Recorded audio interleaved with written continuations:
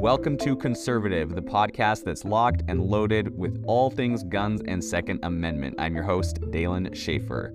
Join us as we explore the Second Amendment with a healthy dose of patriotism. We're your go-to source for everything you need to know about your gun rights. So grab your favorite firearms, sit back, relax, and enjoy the show. This is Conservative.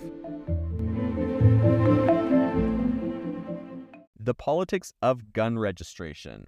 Hello, Freedom Family, and welcome back to the podcast. I am your host, Dalen Schaefer.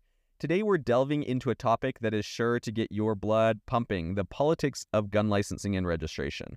Hold on to your hats because this is going to be quite a ride. Gun licensing and registration is a contentious topic in the United States.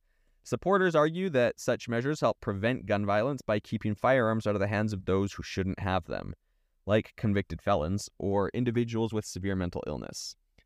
Opponents, on the other hand, view licensing and registration as a bureaucratic obstacle that infringes on our Second Amendment rights to defend ourselves as law-abiding citizens.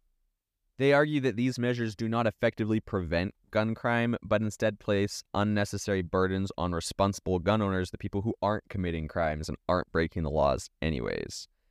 The political landscape is a patchwork of varying laws, with some states requiring extensive licensing and registration like California and New York, and others adopting more lax rules like Idaho and Arizona.